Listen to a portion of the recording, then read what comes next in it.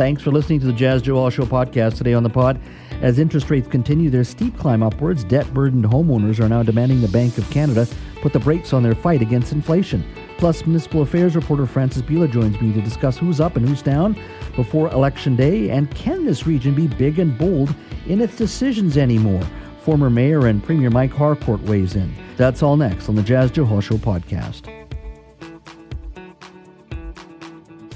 Well, today, the Bank of Canada Governor Tiff Macklem said a strong U.S. dollar may mean the Bank of Canada will have more work to do on interest rates, and it's something the central bank is watching closely. The Canadian dollar has tumbled 8.5% versus the U.S. dollar since August as aggressive interest rate hikes by the Federal Reserve and financial market volatility triggered gains for the safe haven, which is the greenback. Now, the Bank of Canada has been rapidly hiking its benchmark interest rates in the wake of skyrocketing inflation, issuing 5 consecutive hikes. 4 of them would be described as outsized, I believe. Since March, the central bank's key rate has gone from 0.25% to 3.25%, the highest level since April of 2008, when the Bank of Canada was slashing rates in the midst of the global financial crisis. Rate increases, of course, impact our ability to borrow and, of course, to service debt, and the real estate market is certainly feeling the effects of that as well. BC's housing market has kept its cool last month with a decrease in residential unit sales, quite staggering as well, up to 45%. Joining me now to discuss sort of the state of the real estate market here in the Lower Mainland and, of course, our fight against inflation is Steve Soretsky. He's a realtor for Oakwyn Realty. Hello, Steve. Hey, thanks for having me on. Hey, I wanted to chat with you because it's an issue that I think we all discuss quite frequently, the impact, of course, of interest rates on real estate here in the Lower Mainland. Your sense of the impact it's having on the real estate market here in Vancouver, perhaps you can provide us a snapshot of what you're seeing. I think that, sales volumes are really quite weak. We're bouncing around between 20 to 30-year lows, depending on the month. So, historically, very, very weak sales volumes. I think buyers are sort of in shock with how quickly interest rates have risen. And obviously, that's made payments, a lot more expensive. And so buyers are now saying, well, hey, my payments are going to be going up this much. Shouldn't the prices come down? And so the prices are coming down, but perhaps not fast enough to offset the increase in rates. And so there seems to be a bit of a standoff right now.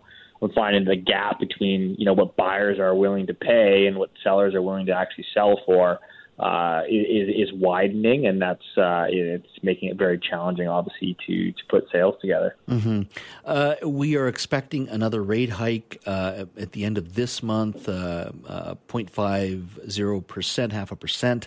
Not as significant as some of the past, but still significant in the grand scheme of things. Where do you see the market in 5 or 6 months? Or has it found a bottom yet, or is there more to do? Let's put this in simple terms. So, Bank of Canada will raise, let's say, 50 basis points come October 26th. That pushes your variable rate very, very close, more or less, let's call it 6%. So you're going to have a variable interest rate of 6%. Your fixed rates right now in the last week have been going up as bond yields move higher. So your fixed rate could very well have a 6 handle in front of it as well come November. So if you're asking me if the market can digest mortgage rates at 6%, I am skeptical of that. I think that there's probably some more room to go.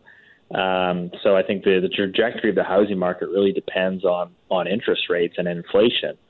So that's really the bet that buyers and sellers are making right now is where is inflation, where is interest rates in 6 months from now.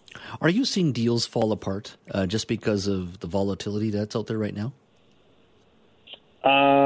I think definitely today we're finding a normal amount, a higher than usual amount of deals that are tied up with subject conditions are not going through. I think buyers are, some buyers are just getting cold feet. Some buyers are in shock because, they thought they had a rate hold at 4%, but that has now expired and the new rate is 5.5%, and they weren't expecting that. So, so we're seeing a lot of these deals now falling apart, or inspections, any little item that comes up in inspection, buyers want to try to renegotiate it, get the price down. So, it's a buyer's market.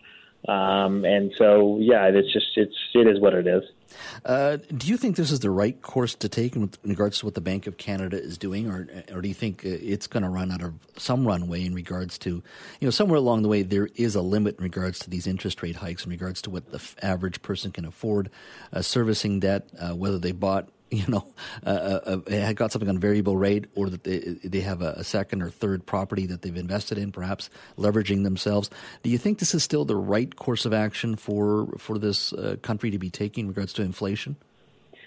Well, I mean, hey, you're asking a real estate guy, so you guys probably you probably already know my answer. But I think like the Bank of Canada's own terminology suggests that it takes minimum 6 months for interest rate hikes to start filtering through the economy, right? So we haven't even actually witnessed or experienced what these rate hikes are really going to do to the overall economy. So, I mean, we're obviously hell-bent on front-loading. I think that they probably are going to push too far. I mean, they were very, very late on hiking interest rates to begin with. I mean, the irony here is they started raising rates officially 1 month after the national housing market peaked in February. So to suggest that they're going to get this one correct, I'm very skeptical. I think that they've been wrong for a number of years, and I think that the damage that's coming from the level of interest rates, I think, is going to be probably larger than most people are anticipating.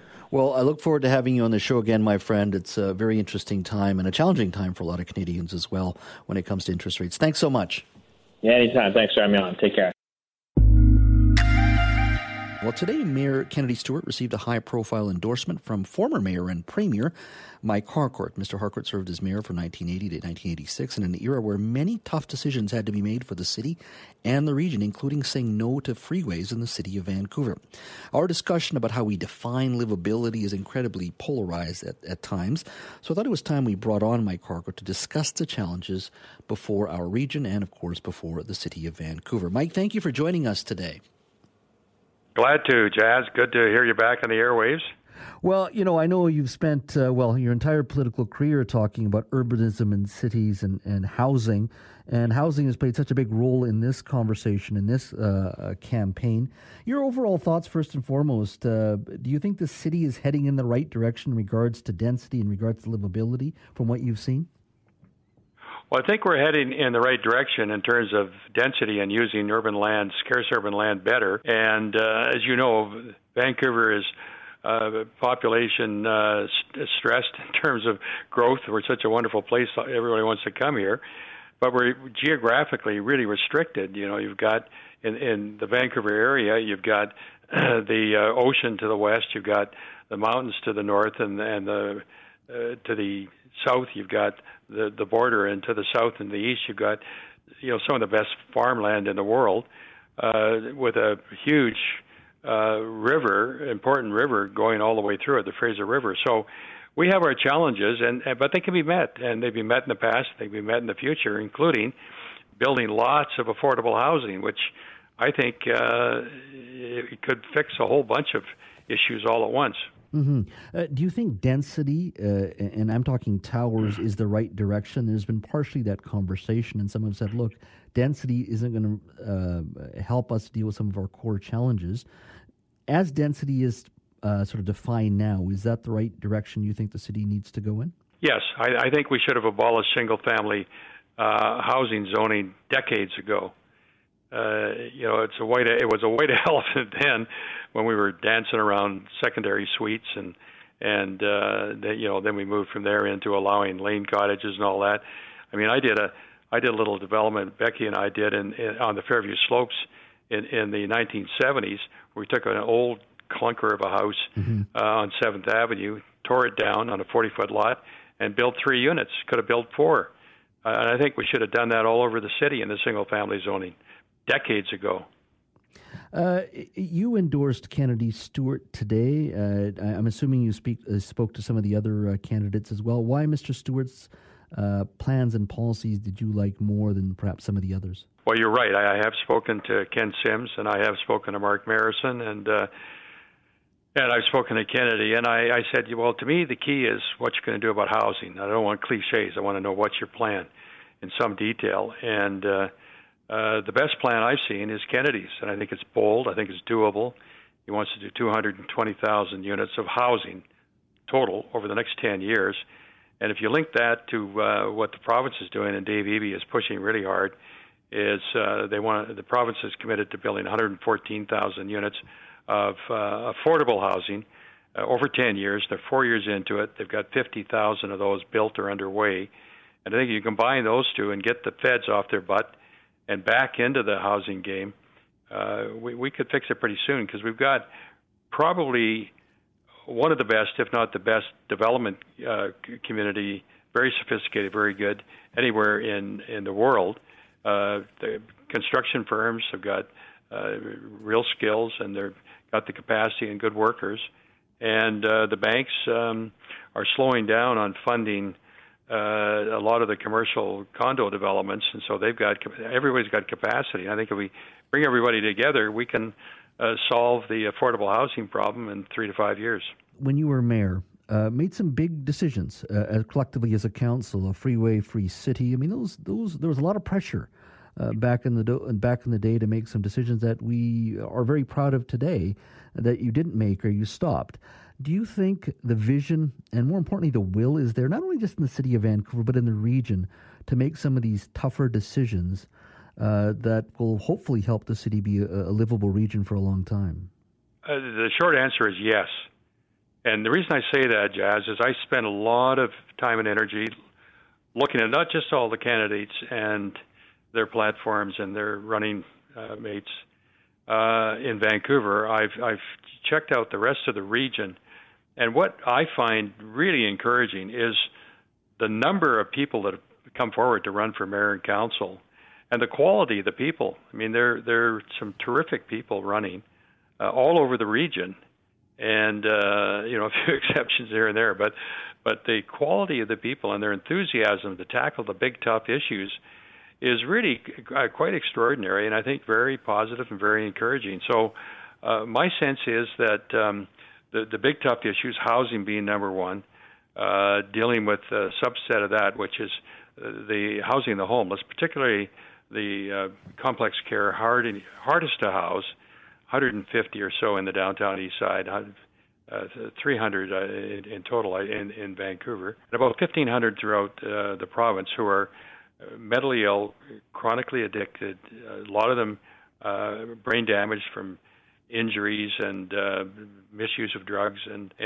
we've failed them, and we can treat them better. And I've got a group that I'm with called Building Community Society that has a lot of really neat people, particularly probably the best psychiatrist in the city and the country in this area, and who's been treating them for many years, Dr. Bill McEwen, and others like Ethel Whitty, who ran the Carnegie Center, was the city's housing person for a number of years, and a whole bunch of other people, Larry Beasley, the ex-city planner, and Paul Sullivan, who you know about, and communications media guy, and Roger Hughes, who's a very good architect in town.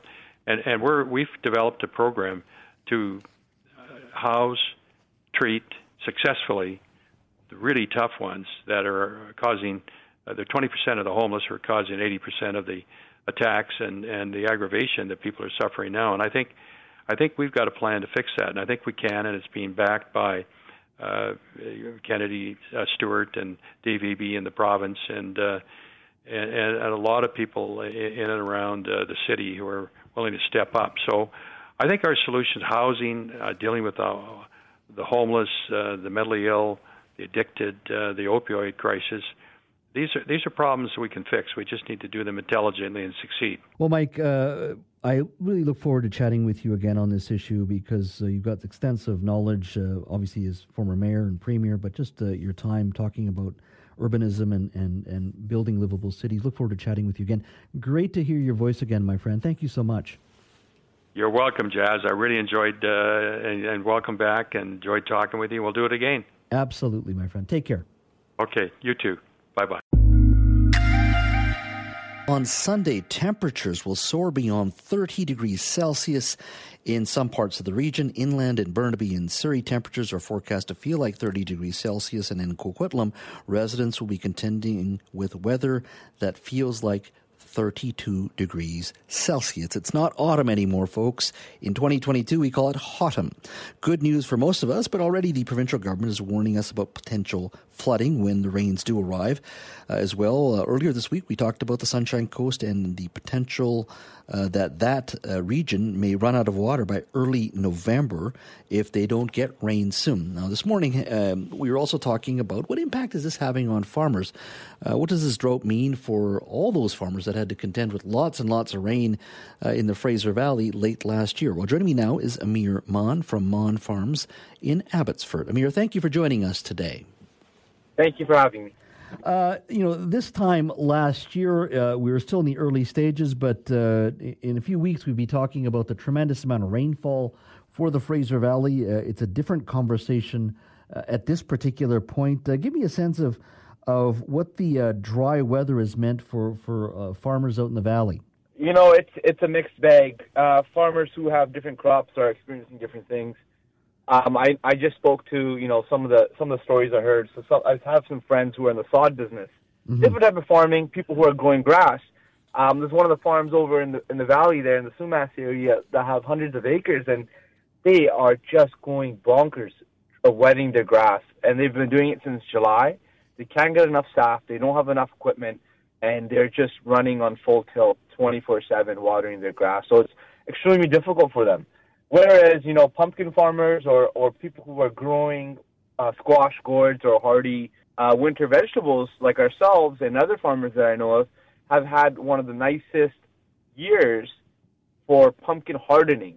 And what that means is because this dry weather, the pumpkin's rind, the outside, the crust, the layers, they're so thick and they're so hardy, and the color is beautifully orange, deep red orange, and the stems are so nice and green. The quality has been exceptional this year for pumpkins. It's been amazing. So it's a mixed bag across the field, but many people are rolling with the punches and trying to do the best they can. Mm-hmm. In regards to, let's say, blueberries, which the harvest is over, of course, do you have to sort of prep your land any differently because of this drought, or does this help? So many farmers, they're taking advantage of this dry weather to put in any irrigation systems that they can, just getting the fields ready for planting in the spring, that they will have to do later in the spring. But because, we don't know what our weather is going to be like in spring, it might be extremely wet like last year.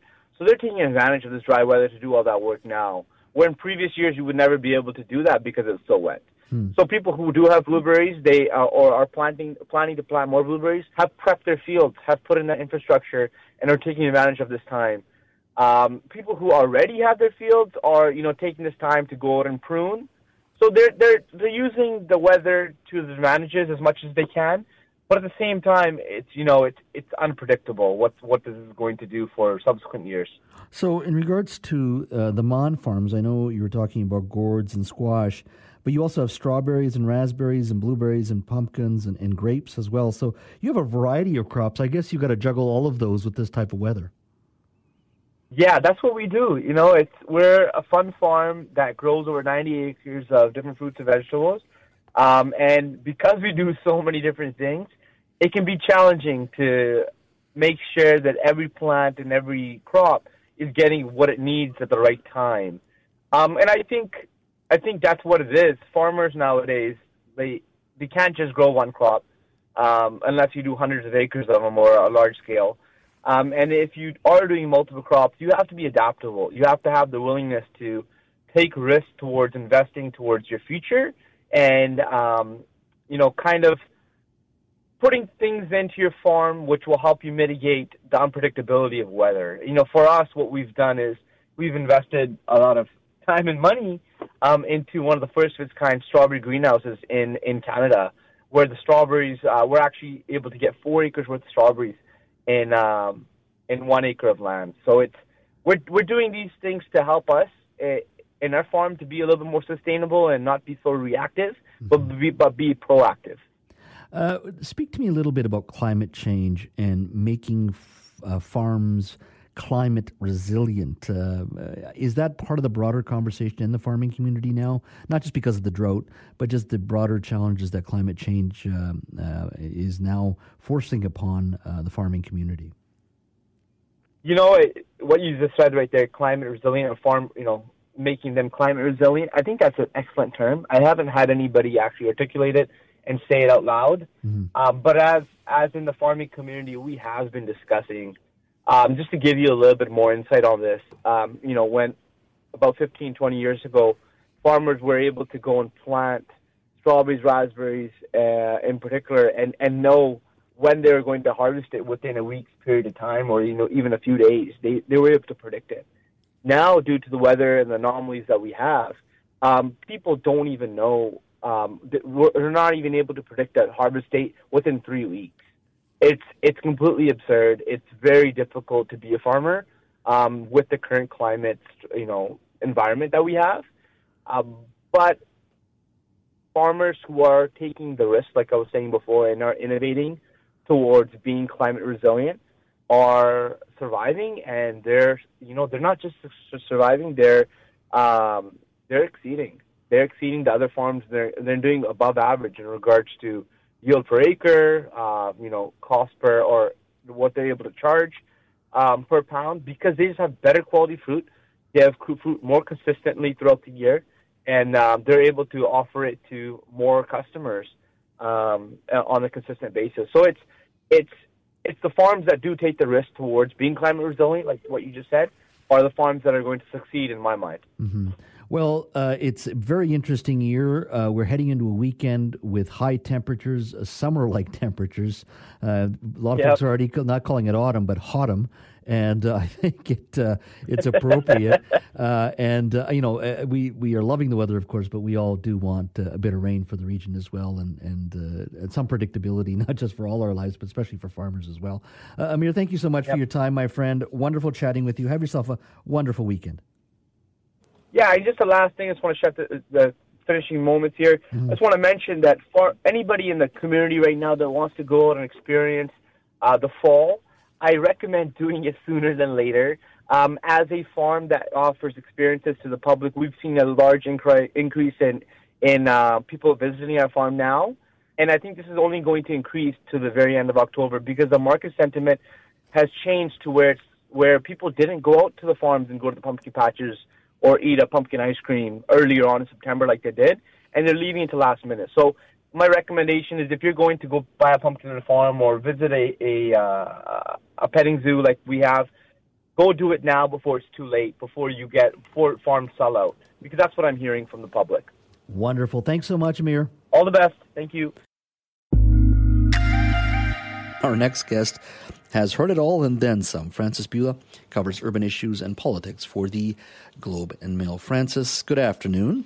Hello on this beautiful afternoon. It's actually going to get even. Day. I know it's going to get even more beautiful, at least warmer this weekend as well. 30 degrees to 32 degrees in some places as well. So it's the reason they call it autumn, I guess. And lots to talk about. I'm not even sure where to begin. Maybe we should start in Vancouver first. Love your impressions in regards to this campaign. What are your thoughts on how this campaign has gone over the last 4 to 6 weeks? Well, it's been a bit of a mess. There's been sort of inaccurate accusations flying around here and there. I think a lot of confusion on the part of voters about, even if I decide which mayoral candidate I'm supporting, who do I support for on, who do I vote for on council? No one's running a full slate, so I think some people feel they have to vote for all 10 spots, and they're wondering what to do. And a lot of people just trying to figure out who these parties are and who do I align with. In regards to the issues that have been discussed, certainly today Mike Harcourt came out in support of Kennedy Stewart. Mr. Harcourt was on this show in the first half hour. Crime has played a role. There have been other issues as well. Has there been one issue in your mind that has sort of played an outsized role in this in the Vancouver conversation? Well, I mean, the two big issues, and I think this is true for a lot of the urban cities, and sorry, I have a bit of a cough, so if I cough, please not a problem. Me in advance. But I think there's very similar issues for a lot of cities, ranging from Prince George, where they had a gigantic all-candidates meeting that was just dedicated to the drug crisis, the opioid poisoning crisis. So it's housing. what, if anything, cities are promising to do about housing in terms of, allowing smaller units on single-family lots so that, 4 families could maybe combine and, have something in a residential area, support for social housing and things like that. And then, obviously, the issue that gets a lot of things get wrapped into it together that maybe shouldn't all necessarily be, but crime, public disorder, mental health, severe mental health issues that are visible on the street, drug poisoning, and, homelessness. Mm-hmm. It's and I know you're sick today, and I really do appreciate you joining us today. So I do appreciate that, Francis. It's hard to predict. I'm not going to ask you to predict a winner because I think it's always difficult in these races. Are there parties that seem to have momentum at this particular point in your mind? Well, it seems fairly clear from every single poll I've seen, and even the parties that are behind are not really disputing it. The 2 front runners are Kennedy Stewart and whatever, I don't know what's happening with his council, what he might do with a council support, because there's 23 different candidates on the sort of left progressive side, and I don't know how people are picking. But Kennedy Stewart and Ken Sim, and Ken Sim has a more clearly identifiable slate of 7 councillors, so that makes it a bit easier for people supporting him. And, there is quite a protest vote going to Colleen Hardwick with her promise that we don't need all this development. We can absorb people, just through existing zoning or gentler density or whatever. Mark Marison, who's saying, housing everywhere, like super pro-housing. And the NPA, which used to be, as you know, the dominant political party in Vancouver civic politics for decades, but which has, really declined and essentially become the Vancouver version, as far as I can tell, of the capital C Conservative Party. Mm-hmm. And do you see sort of it fading away, or do you think it's just going to be the sort of the big C, small c Conservative Party that just well past its heyday? The NPA, the way they are now, ABC, the Ken Sim party, has essentially transformed itself into what the NPA used to be in the 90s, which is this amalgam of, somewhat, people who would say identify as conservative or liberal in a federal election. Mm-hmm. It's sort of center right, but not too center right, and so the NPA. Currently, it's dominated by people who, it really is a vehicle for Conservative Party politics. Is this a change election? I mean, some have said, we could have a new mayor for the city of Vancouver, but do you feel that this is a change election just because of the conversation that's been going on the last six weeks or so? Well, I think a lot of people think it is going to be a change election, and not just in Vancouver, like in many cities that have been, really having a hard time with the way people feel the city has declined and they can't afford to live there anymore. I mean, Vancouver, Victoria, Nanaimo, not Nanaimo so much, I think Leonard Krog is fine there, Kelowna, various places. There's just this sense of, people being really frustrated and sort of why are none of the current solutions working and why does it seem to be getting worse? So, I mean, that's what obviously the Ken Sim party is, ABC party is hoping for, that it is a change election, that people have said, we've had enough of the wokeness or whatever you want to call it. Mm-hmm. We want a coordinated team that has an agenda and carries it out, even if we don't agree with it all, but at least they have a clear agenda and they have the votes to be able to do it instead of the chaos of the last 4 years. Mm-hmm.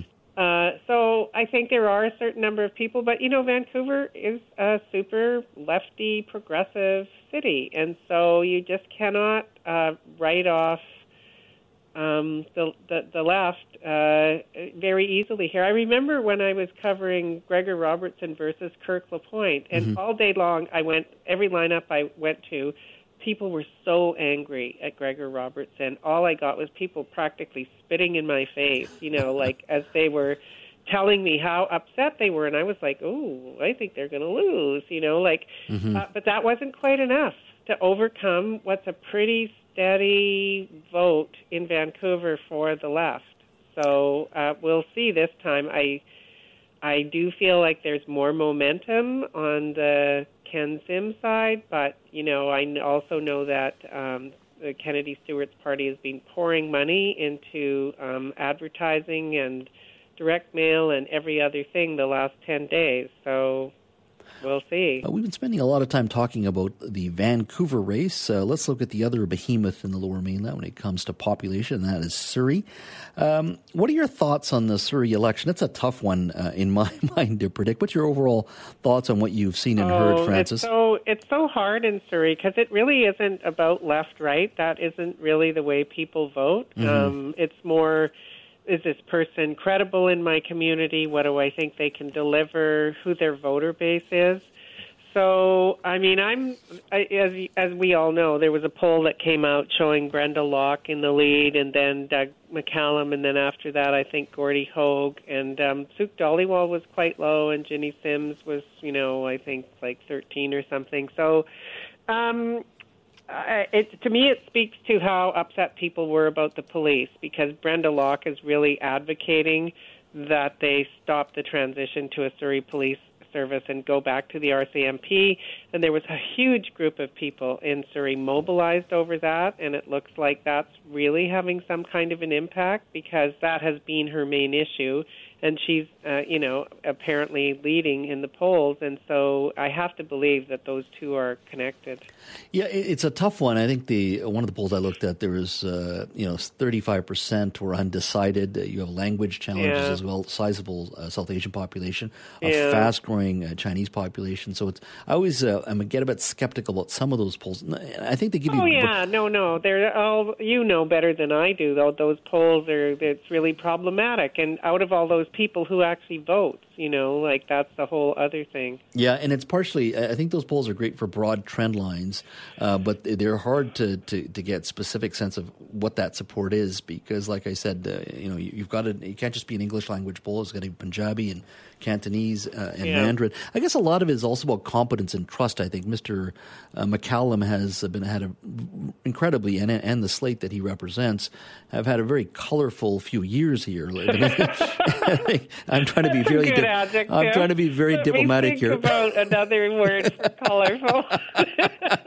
Well, I'm trying to be very diplomatic, and people can decide on their own. But colorful, yes. I think that's a lot of it. Like the mayor is facing a trial shortly after the election.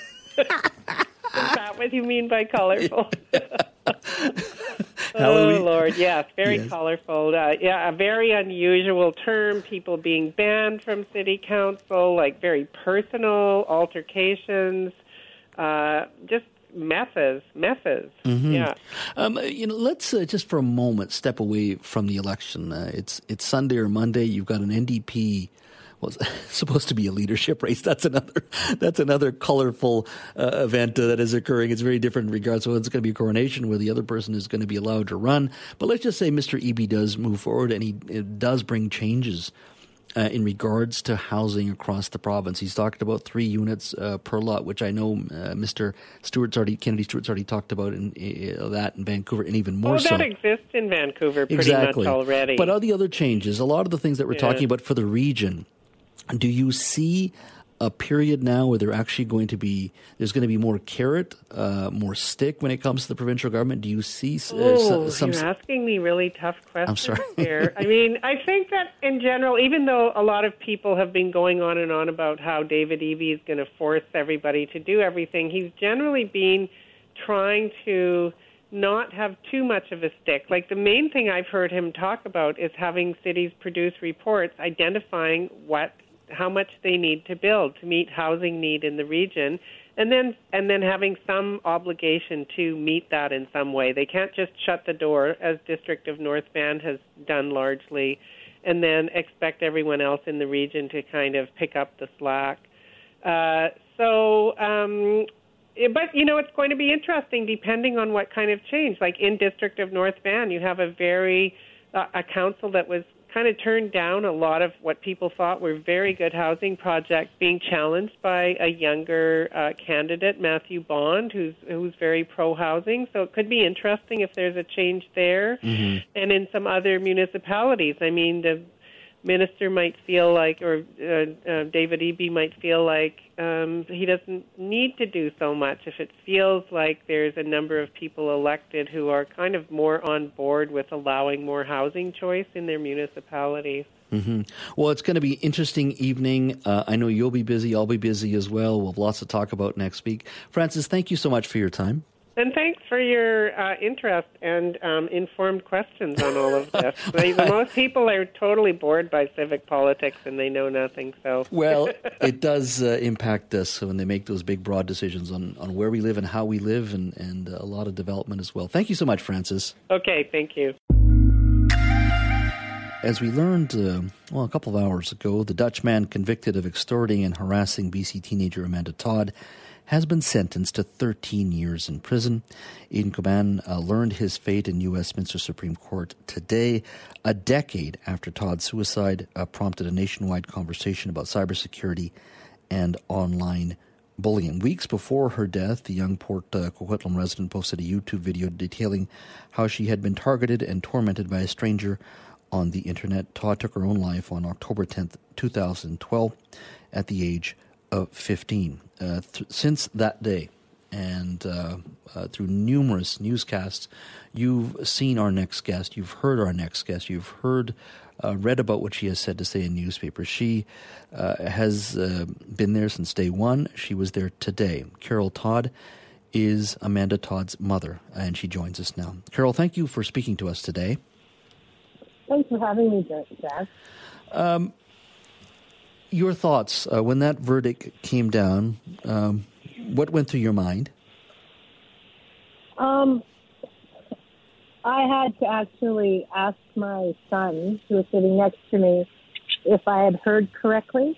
I think I was expecting a lower sentence just because Crown had initially asked 12 and defense asked 6 and then 2. So I didn't think that 12 was even going to be in the range. And then when Justice Devlin went to 13, it was just my heart, I hold my heart steady was what I needed. So I am truly happy that it came to this. Like it's 18 years. Wow. Yeah. This is a tough one to answer. But I think I should ask, can you give me a sense of what it was like all these years, coming to court, talking to media about this case? I mean, my sense of things is always that, long after the cameras are gone and reporters are gone, and, individuals have to deal with their grief. Individuals have to deal with the stresses and the pains. What has kept you going all these years? What has kept me going? I have a funny feeling, and people have asked me this over the years. I think some of it comes from my own childhood, and then having my son and my daughter, and going through some of the turbulences of life, and being an educator. And so advocacy has always been near and dear to me because as a special ed educator, I was always there to advocate for my students and my families. And as Amanda grew up and she had some learning disabilities and her mental health, I advocated for her. And after she passed away, it just it seemed normal to continue to advocate for something that I felt so strongly about that needed change. And back in 2009 and 2010, when she was being exploited and now we know the word extorted, right? And people around me didn't know what that was. And then she died by suicide. And then it was, sextortion, it's just coming into the internet as a terminology. I felt it was really important that people understood what that meant, because now look in 2022, and if you Google search sextortion and find out what's going on around the world, it's everywhere. And that's the accessibility to the internet, the ability to hide behind a screen. And so this set precedence and awareness and knowledge. Mm-hmm. There's a lot of parents listening to us right now. What would you want to say to them in regards to some of the issues that you brought up here? I mean, in this case, I do believe Mr. Coban had 24 different aliases. So one person can be 24 people, 30 people, just based on the aliases. A lot of parents out there listening. What would you want to say to them today? I would say to learn more about how the internet works, what goes on in the internet world, the accessibility of chat functions in different applications. Learn about it. Have those conversations with your kids. And some parents will say, well, at what age do we start that conversation? You can start that conversation really young. I was just listening to some police officers in the United States, and they were talking about kids as young as 5 years old were being exploited and sextorted online through simple gaming apps that we thought were innocent. So anybody can hide behind an avatar and ask those questions to your child. How old are you? Where do you go to school? And innocent young children who don't know any better will just talk and tell, right? Mm-hmm. We have to have those pre-existing conversations with our kids about this is what you don't say to someone that you don't know. Like, we had those conversations before there was technology, the stranger danger talks, right? Mm-hmm. We have to have those technology talks with our kids. And then as kids get older, we have to talk about sexting, sending nude images, who you befriend on the internet, how to check to see if a person's real on the internet. You know what? I never thought I'd be in this situation of losing my daughter, of sitting here today in front of BC Supreme Court, having seen that her predator was convicted of sentenced for 13 years. Never knew all those things. I never expected it to happen in my family. And no one does either, right? Do you think that we need tougher laws? And the U.S. is looking at some of this already, but do you think we need tougher laws that holds some of these internet giants, whether it be Google or their ownership of YouTube, or Mark Zuckerberg and his ownership of Facebook and Instagram? We have TikTok as well and Twitter. Do you think there needs to be greater accountability demanded from internet giants, social media giants, beyond giving them the go-ahead, saying, well, you just pass along the message. You're not actually liable. Do we need greater accountability and laws that are tougher laws to demand greater accountability from some of these online sources? Oh, definitely so, right? These social media networks and the bigger ones, right, often just do what they want to do, and they have the money and the power if someone wants to go after them to change. They don't. But there has to be some grouping together of organizations to go after these. And the government is a good one, right? To make sure there's regulatory practices on social media networks in order to protect our children and families. And so I think there was something that came out of the UK last week about Molly, and Molly had mental health issues, but her social media feeds were just filling up with things that she had searched on about, self-harm. Mm-hmm. And there was some legislation passed out there. I know that Canada, the federal government is holding roundtables looking at the regulatory processes of social networking and the harm that it brings. So that's a start, right? And I know the U.S. is doing a roundtable. The White House is doing a roundtable on regulatory and what social media networks are bringing into our streams. So it's coming. Everything's a slow process, but we can't give up. We can't stop the fight, even though it gets frustrating at times. And I have to say that Amanda's case, going to court, it got frustrating because it kept getting postponed, or, the delays and the waits. And 10 years later, here we are. And her case now, what happened today is precedent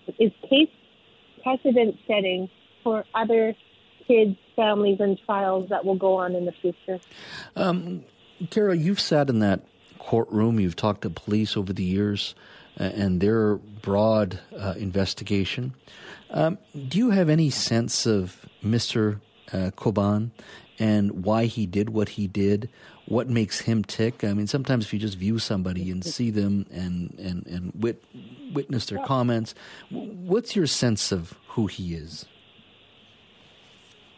Truthfully, he is a narcissist, sociopathic man who has not admitted to any of the crimes he has committed against any of those individuals in the Netherlands, for which he's serving an almost 11-year sentence. And now, one of the reasons why he wanted to be extradited to Canada was so that he could get acquitted, so that he could be found not guilty and clear his name. He wrote a 4-page letter back in 2016 and sent it to the press so that we could all read it, right? I was in the Netherlands in 2017 for the Dutch trial, and I saw the same kind of arrogance that he displayed here. And through his lawyers, you could tell that, not an ownership of doing any wrongdoing. But luckily the judges there saw through him and gave him 11 years. And luckily the judge here saw through him and gave him 13. Yeah. Carol, it's been a huge day for you, and I really appreciate you taking your time for us today and for our audience and speaking to CKNW. Thank you so much. Thanks for inviting me, Jazz. We continue our coverage of the Aidan Coban sentencing, and while today is certainly an important day in the years-long legal battle, it's also an opportunity for us to remember and honor Amanda Todd and her ongoing legacy. Our show contributor John Jang has more. We have all been blessed with the gift of creating impact and a path for new solutions, and for being the women that our youth can look up to and learn from. But my biggest thank you goes to Amanda for being the daughter she was and for teaching me so much, both in life and in death. We must always take the time to look at the stories that are in front of us. From those stories, we learn our life lessons, which allow us to teach and help others. The question I most often want to ask those I meet in this journey is, what is the legacy of change that you want to leave behind in this world? No lesson was as devastating to me as is what is now known as Amanda's story, or in better words, Amanda's legacy. What I wouldn't give for another moment with my daughter. I learned firsthand as a parent about the worries and stresses of having a child in distress and feeling so utterly hopeless that I couldn't make it better with just my love, or a Band-Aid, or a kiss. By speaking up about bullying, cyber abuse, internet safety, and mental health, we know that education and awareness is being added to a landscape that will bring together the conversations needed to break the cycle of harm to others. It's a bittersweet day for Carol Todd. And though the man who tormented her daughter Amanda has been sentenced to 13 years behind bars, in truth, it has now been over 10 years since mom and daughter were together in the same room.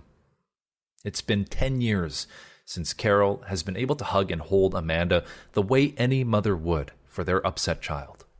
10 long years.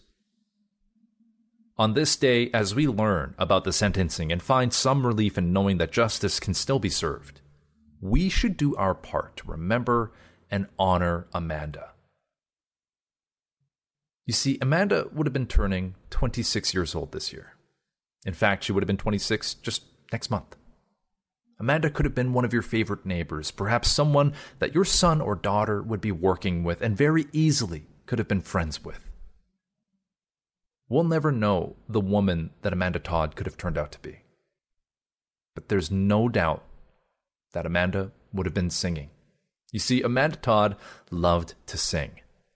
But while you and I are too shy to sing in front of a crowd, sometimes even too shy to sing in our cars, Amanda's voice was meant to be heard. It's don't know my name. You don't know anything about me. I try to play nice. I wanna be in your game. The things that you say, you may think I never hear about them. But our words travels fast. I'm telling to your face. I'm standing here inside my head. You don't know how it feels to be outside the crowd. You don't know what it's like to be left out. And you don't know how it feels to be your best friend on the outside looking in. Even though this trial might be over and the sentence has been handed down, Amanda's story and Amanda's legacy will and should live on. You can find more ways to help today by visiting amandatoddlegacy.org. Hi, my name's Amanda, and I always like to sing O Canada before I sing any song. O Canada, our home and native land, true patriot love in all our sons command. With glowing hearts we see thee rise, the true north, strong and free. From far and wide, O Canada, we stand on guard for thee. God keep our land glorious and free. Oh Canada, we stand on guard for thee. Oh Canada, we stand on guard for thee.